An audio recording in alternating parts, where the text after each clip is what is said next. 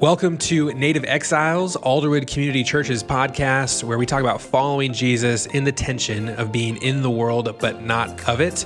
And this is episode 3 of our summer series on prayer, our partnership with Purposely Equipped. And we've talked about what prayer is. We've talked about why we should pray. And I'm really looking forward to this episode because we're getting into a little bit of the nuts and bolts. How should I pray? What does prayer actually look like? What do I do? If I want to grow in my prayer life, how should I do that? I really encourage you, if you haven't heard the first 2 episodes, to go back and start at episode 1 because these really do build on each other. But if you are ready to go, we're ready to go. And so here we go. Well, Steve, I'm excited about this episode. We've talked about what prayer is. We've talked about why to pray. Today we're talking about how we pray. And this, I think, is really kind of where the rubber hits the road. Like, you know, somebody who is trying to follow Jesus, wants to grow in their prayer life. Like, okay, what do I do? How do we do this? I mean, what comes to your mind as you think about that?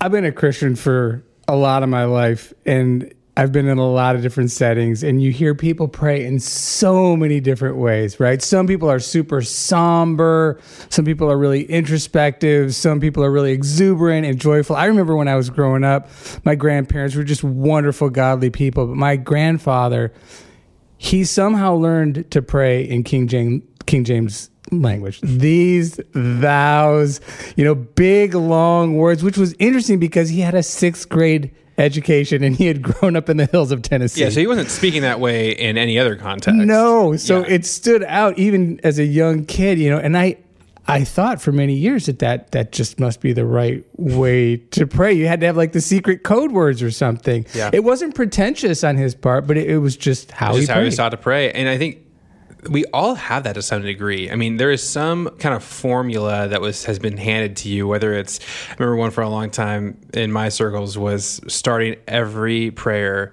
"Dear God, thank you for this day." Didn't matter what you were talking about. It always had to start, "Thank you for this day."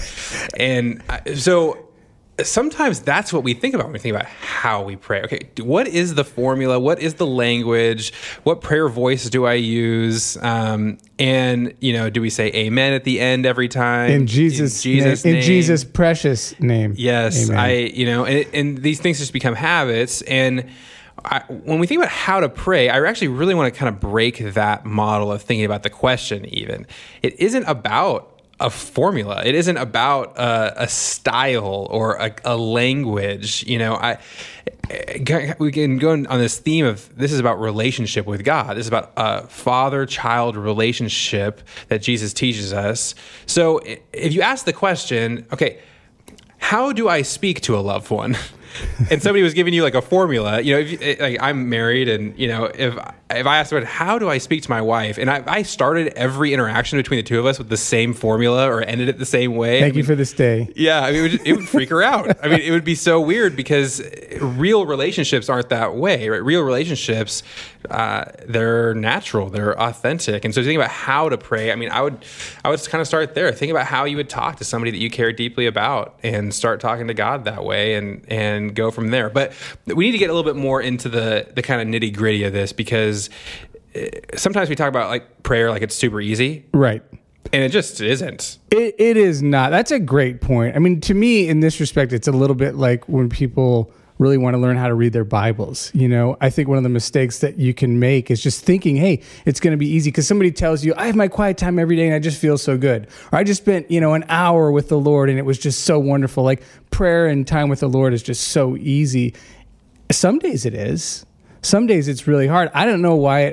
Over the years, and this is interesting because I've been a pastor for 20 plus years. I can't tell you the number of pastors, not just people who've known Jesus for a long time, but pastors who have shared with me behind closed doors.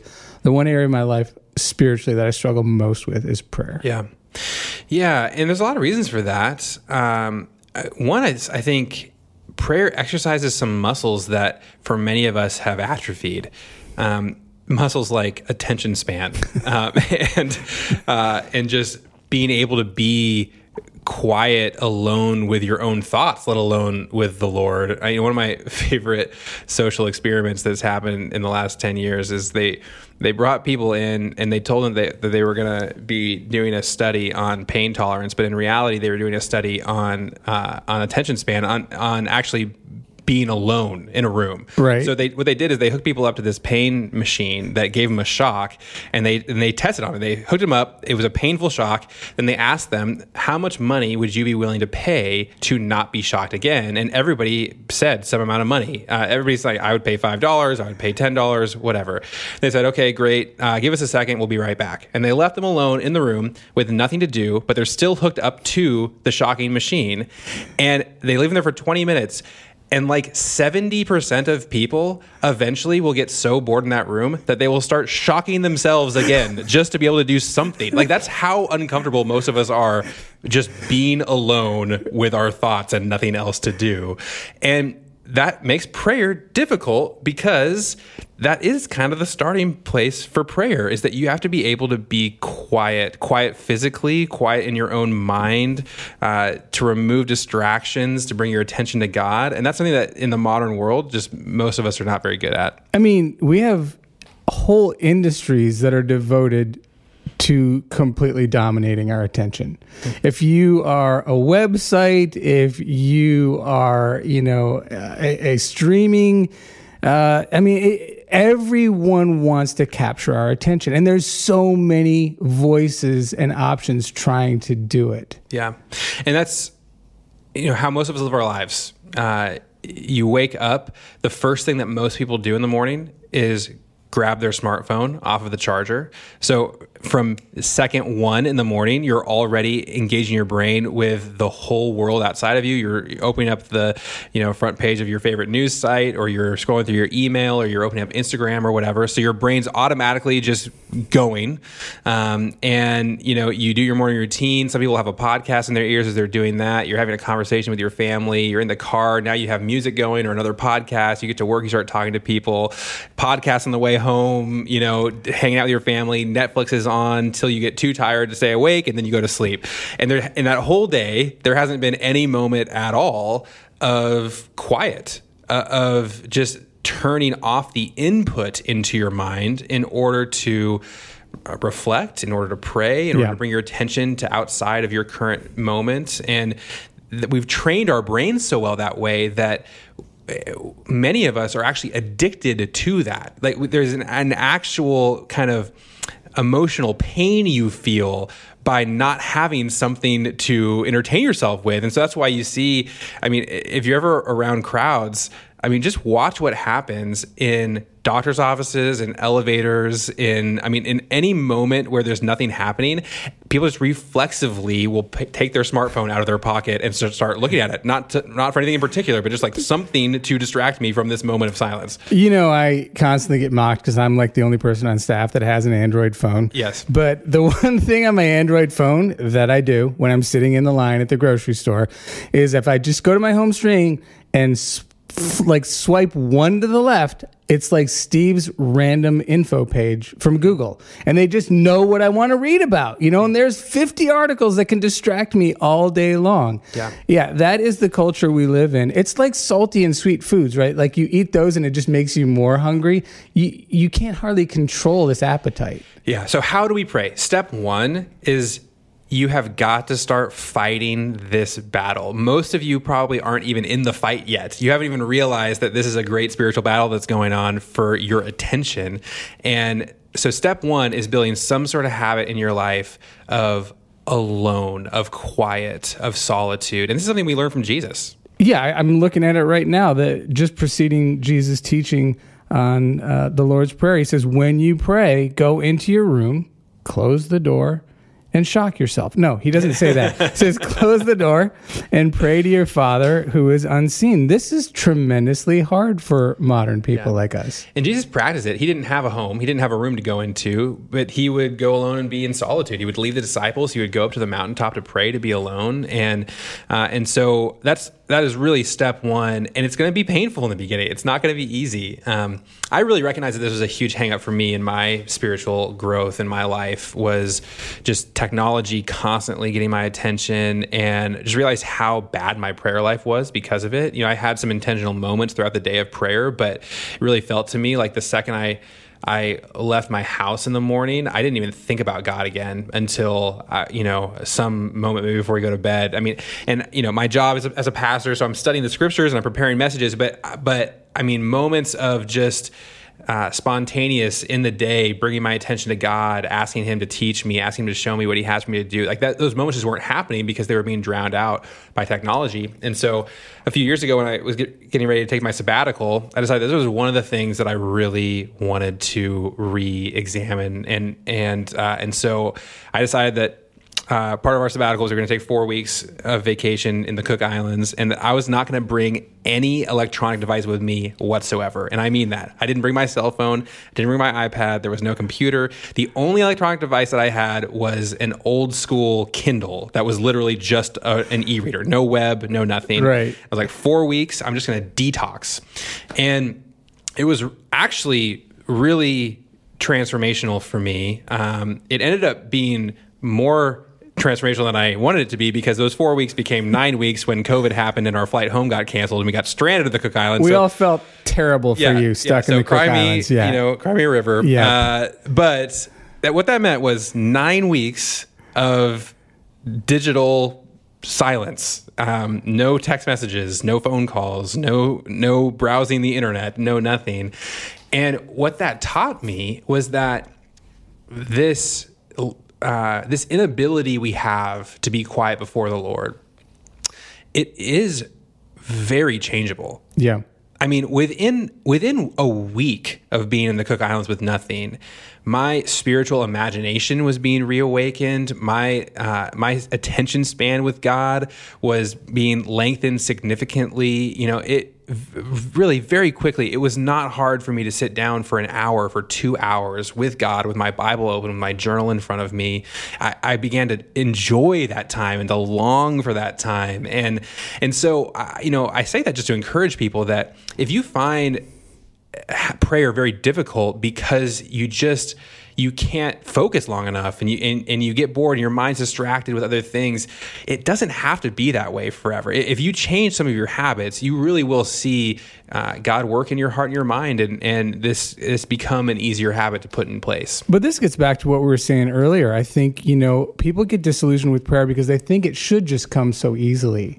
And it should always just be this placid, life-giving experience. And it does take work and it does take discipline.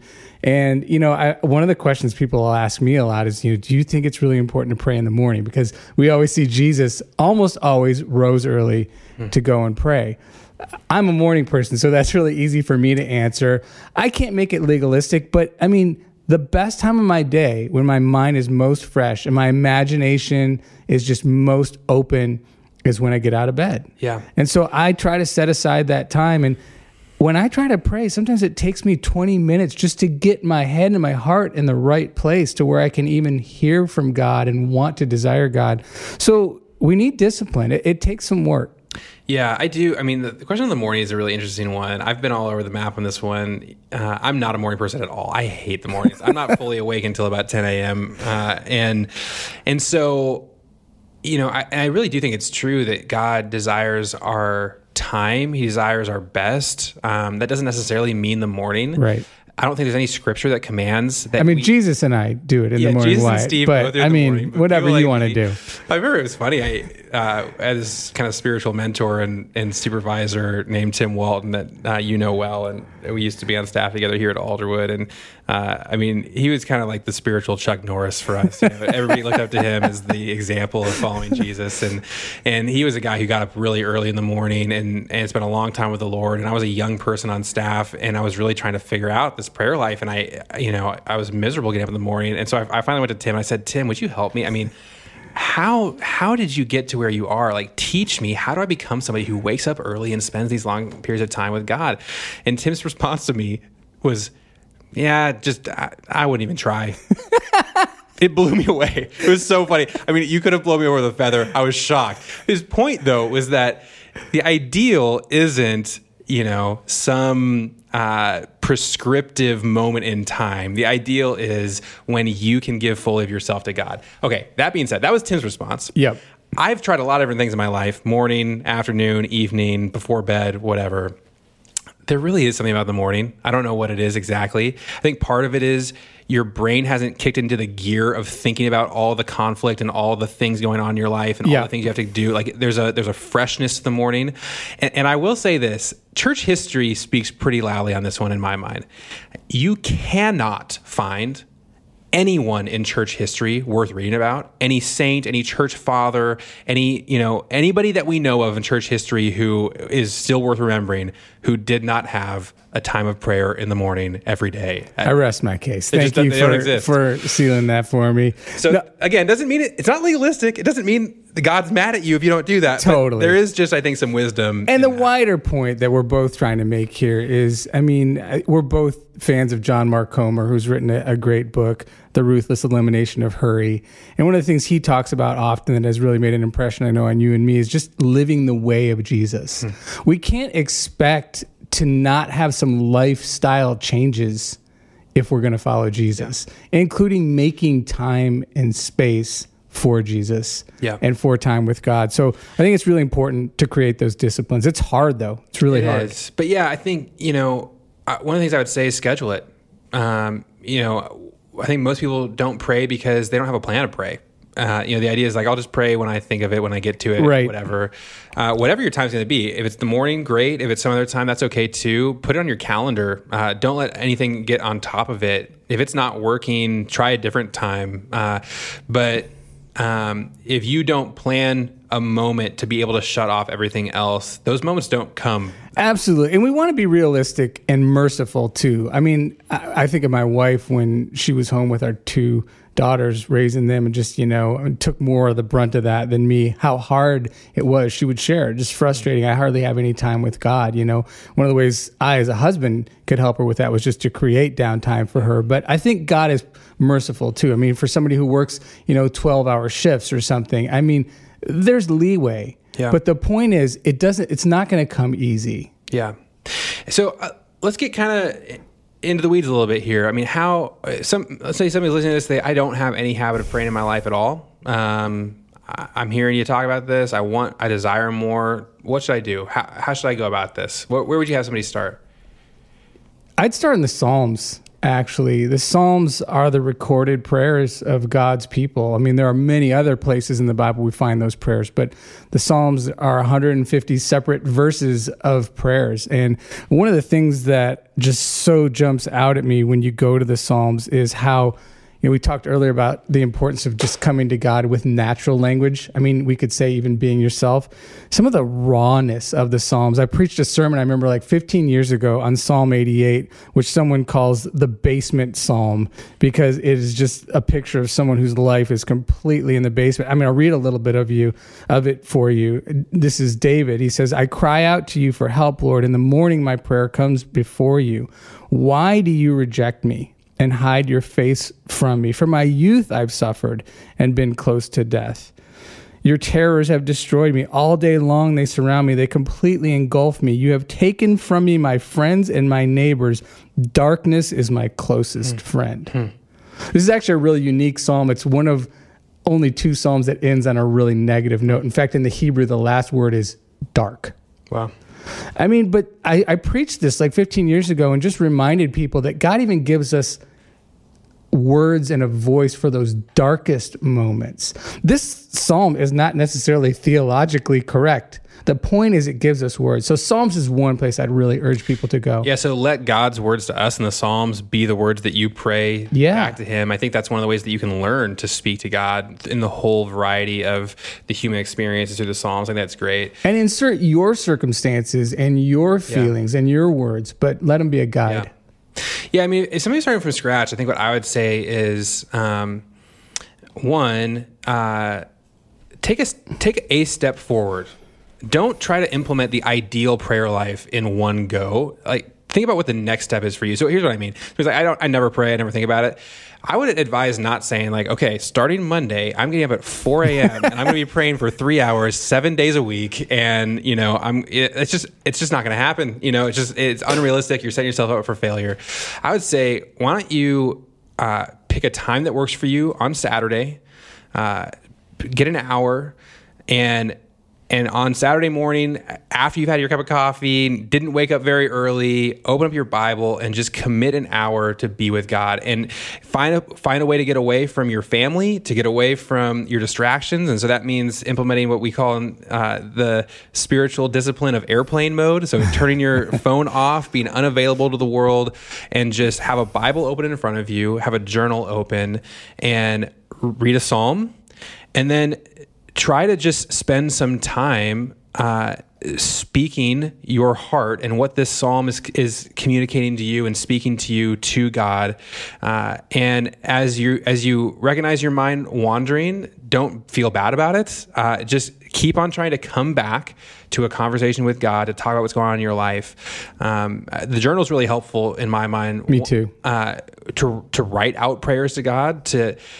One of the things that's actually helpful for me is, it's funny when I have a moment to pray, when I'm trying to kind of clear my mind of distractions, that's when you remember the really important thing that you had forgotten. It floods, yes. And so having the journal is, I'm going to write this down. I'll come back to it later. Yeah. And then, it can be helpful to have something to guide you in how you speak to God. And that's where it's just a really simple model that we've taught a number of times at Alderwood, and I found to be helpful, is ACTS, ACTS, 4 things about prayer: adoration, confession, thanksgiving, supplication, which just means asking. So adoration, start by just expressing your adoration for God, what you love about him, what you're grateful for. At some point, move on to confession, to saying the things that you know that you have done wrong, that you need forgiveness for, that you need God's mercy for, and ask God to forgive you your sins. Move on to thanksgiving. What are you thankful for that God's done in your life? What can you give him the praise for? And that honestly is just an amazing exercise and a great thing to journal, to write down the things that God has done for you, that you're thankful for, that you can come back to in a dark moment and say, man, God really has been good to me. And finally, moving on to supplication. What are you going to ask God for? What do you need right now? And just even having that model can be something that can help your mind not wander as much as you pray. That's not, by the way, a perfect thing. That's not something to use all the time necessarily, but it can be a helpful place to start, I think. Getting started is the most important part. Yeah. So, maybe we can end there. How do you pray? Start. Just start. And know that things you'll learn as you go. God will work in your heart and mind, and it'll change different seasons. But make that commitment to block some time and spend time with the Lord. Hey, thank you so much for joining us on this podcast. Wyatt and I have really enjoyed our partnership with our friends at Purposely Equipped, talking about prayer. Purposely Equipped is a podcast that is part of Purposely, a podcast network focused on helping you find and live in God's purpose for your life. If you'd like to find out more about Purposely, you can check out onpurposely.com. We really hope this has encouraged you in your walk with Jesus. And Wyatt and I are really excited about our next season of Native Exiles. Launches this fall. Please continue to subscribe, and we will look forward to seeing you then.